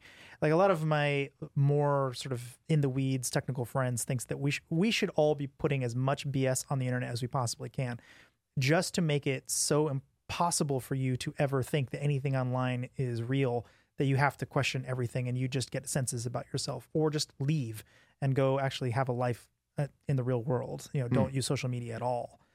Where do you feel? Where's your head at? I personally fall on the side of I would rather just go have a real life. There you go. That being said, we work in digital, right? Literally everything we do and the way that we frame our work is around enabling others to do content creation, right? And this includes people, right? At some point. That's not really our focus at this juncture, but we see opportunities and we will put in the ethical boundaries as makers. I do think that part of the responsibility falls to the people that are making these enabling tools, the people that are making this content. If you're crossing an ethical boundary and you're taking someone's, digital presence, digital identity, and using it for inappropriate purposes without their consent, you should be held liable for that. But again, we come back to where does that fall on the regulatory scale, the legal scale? What can you actually do about it? That has yet to be determined, as far as I can tell. I'm on the flip side. Put out as much crap as you can. 'Cause I totally agree with you. We were actually invited by Tim Draper on his 5-week hero camp thing, and one of the things that he does is tell 3 things about yourself, and one of them needs to be a lie. And it made it very clear very early, that a lot of people are extremely good at lying, and that's something I think everybody kind of inherently knows and inherently gets. But at the same time, trusting where things come from and trusting sources and stuff like that. Once it's on the internet, people just seem to go, oh, well, this seems good. And I think, there should be entire classes surrounding that for all children going, hey, this is what you need to look for. In terms of not being able to trust what even happened in history, just putting out enough BS. Oh, did you know that some French king he's the one who invented whatever? And everyone's like, oh, wow, that's amazing. And share. I heard Abraham Lincoln said that. I mean, if you put enough of that stuff out, it's very difficult to know what's real and what's not real. If your friends are sharing it, like, oh, is this real? I better double check. Yeah. But then you check Wikipedia and it's also full of messes and, misquotations and whatever, because that's the idea, right? Just keep putting as much BS out there as you possibly can. I know a guy who actually used to get backstage by putting his name on the band. Mm-hmm. And so you'd be like, oh, yes, I'm part of the band. And it's like on Wikipedia because anybody can change it. Yeah, of course. Other ways to change websites too as well. Yeah. I think there is something to that concept. Back probably 20 years ago now, this is the first example of this this sort of super-realism thing. But this sort of predates what we modern think of as AR, VR, or whatever, anything like that. This is a torture technique that the Russians came up with, and I wanted to run this by you. All right. And I don't know if this is real or not, or this just came from one of my demented friends. I don't know, but I'm just going to say it anyway. All right. So the idea was you kidnap somebody and you drug them so they're out, right? And it needs to be drugs. You can't knock them out. Sure. And then you basically cover their entire body with some sort of Novocaine or whatever, so they can't feel anything in their skin. And you put them in a neoprene suit, and then you put them in a sensory deprivation tank, so no sight, no sound, nothing. Mm-hmm. But they have to be able to breathe, so it's sort of a helmet sort of situation. And there's a microphone and a headset built into it, and a way to breathe, obviously, otherwise you'd die because you're underwater. And I think you're actually somehow sunken slightly, so you're actually kind of tethered to the ground, so you can't get out. But a big enough space where you can't feel anything. There's nothing to touch really. And then you wake up, and you're in this complete void where there's no sound. You can't feel your skin. You can't really feel anything. You're just kind of free floating body. It's a full disassociation. Full disassociation. And the idea is, if you're religious even a little bit, you'll think you've died. Yeah. And so they'll leave you in there for a day or whatever. And then they basically say one word: confess. And now you think you're in purgatory. Yeah. And you're like, oh, geez, I better get it all out, right? Every single last detail of anything you can think of that you've ever done that's bad, you start spilling your guts. See that? And so they just gather it all up. And then when they're done, they're like, great. And they just let you out on the street with 0 bumps or bruises on you. And you're completely fine. I mean, I think if people don't think super realism is a thing, I think they're just not being creative enough. I think that is the power of, just a little bit of trickery of your eyes. Your senses just get a little bit numbed or feel a little bit different than you might expect. And you might truly believe that you've died, or that you're in some place, or that you can jump, off buildings because you're the guy in the Matrix or whatever. And I think that's something worth thinking about. I don't think people realize that they can be that gullible, that even spies can be that gullible. Yeah. I believe it. So the reason why we created VRT, so the virtual reality therapy stuff, is I actually live in a partially dissociative state because of multiple head traumas. So that explains a lot. Yeah, right. You. It does, doesn't it? For me, what they did was, the typical, we're going to put you on medication and deal with this, and it became, a spiraling issue where at the end of it, I was like, I don't feel any better. I still feel, semi-dissociative. Basically, it feels like I'm in a dream light state a lot. And so, how do I make this to where it's better for other people? How do I make a world where, if you have a fear and phobia, because a lot of people do become disassociative. A lot of people have issues where it starts affecting their life. What can I do to kind of help out? So a lot of things that we've done has been because, the world sucks. Like, how do you make it a little bit better for some other people? Mm-hmm. So. Mm-hmm. All right, so we said we're going to talk a little bit about the Metaverse. Sweet. So I think this is a nice way to round out right? the show. Yeah, why don't so the two that I'd heard of was Sensorium, Galaxy, and Meta, but I'm sure there's 100 now. Yep. So why don't you give me your opinion? Where is that going, and how's it doing? It seemed like it was a big explosion of people talking about it, and then a quick die off, and I don't really hear anyone talking about it at the moment. I will say I've legitimately had someone ask me if Mark Zuckerberg invented the metaverse. Oh. And I was like, definitely not. Oh, it was your chance. You could have led them astray with this BS we're talking about. Our Lord and Savior, Mark Zuckerberg. This was a real life Abraham interaction. Lincoln. Abraham Lincoln and Mark Zuckerberg. They got in their way back machines. Colluded in their time machine, yeah. Oh, shoot. Holy moly. Yeah, no. That's actually fascinating to me that people are like so detached from reality. That being said, this is my world, so I'm like, oh yeah, you didn't know that was like actually factually not a thing at all. It's bizarre to me. I look at the metaverse really as just like a bucket of technology, to be honest. It really is about the culmination of human experience that is fantasy and reality smooshed together in one like sort of virtual experience. I personally look at virtual as any device that we're interacting with. So it could be augmented reality, could be virtual reality, could be a headset, a computer, a phone. It doesn't really matter. It could be a billboard, right? There's ways that we consume digital content every single day. And those are all virtual reality to some extent or augmented reality, right? So the way that I think this is really going right now is that the magic of the metaverse, right, is it's this decentralized, wondrous land where everything is interconnected. That is like so far from real at the moment. Yep. Mm-hmm. Everything is built in silos, right? Yep. We have our individual singular platforms that do not play nicely with other platforms. We have our Facebook Horizons and our Sandbox and our Fortnite. All these are variations of the metaverse. Some of them are more work-oriented. Some of them are more play-oriented.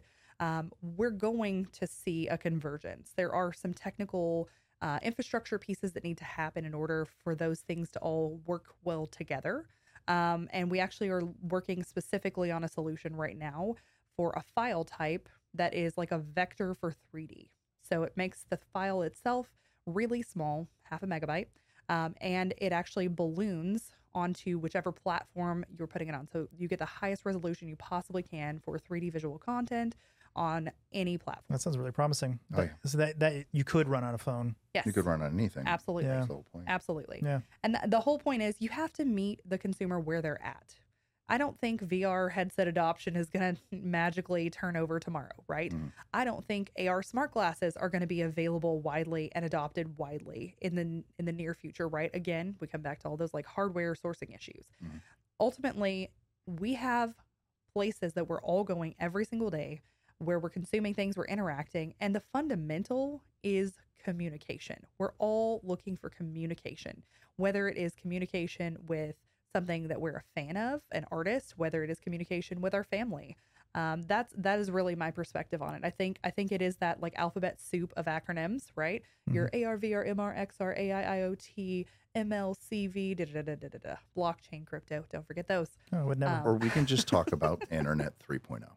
I mean, that's the easiest way of looking at it. If anybody remembers Internet 1.0, just text on a screen. Internet 2.0 is kind of where we live. You can JavaScript. attach with your cell phone. You can, you can do JavaScript. Maybe you can do some Flash Player Ajax. stuff. Yeah. Ajax. I have a lot of problems with these terms, but I'm fine with that. And then Web 3 or Internet 3.0 is a much better term since Web 3 has been adopted by, you also need crypto involved. Mm-hmm. It just means that you can engage with a website or the web itself how you want to.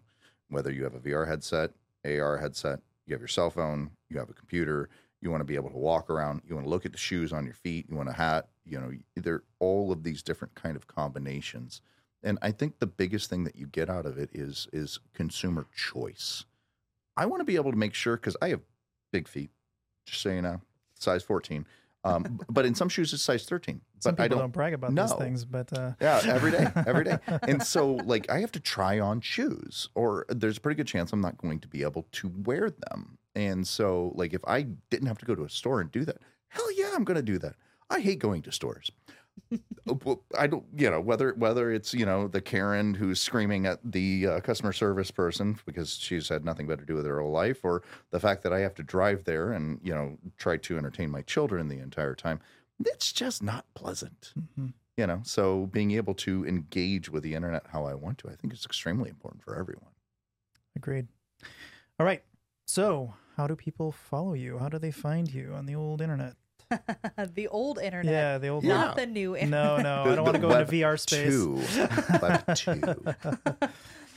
In the metaverse. Now, modtechlabs.com. We have our app available on the App Store, iOS or Android, the Mod 3D scanner. Mm-hmm.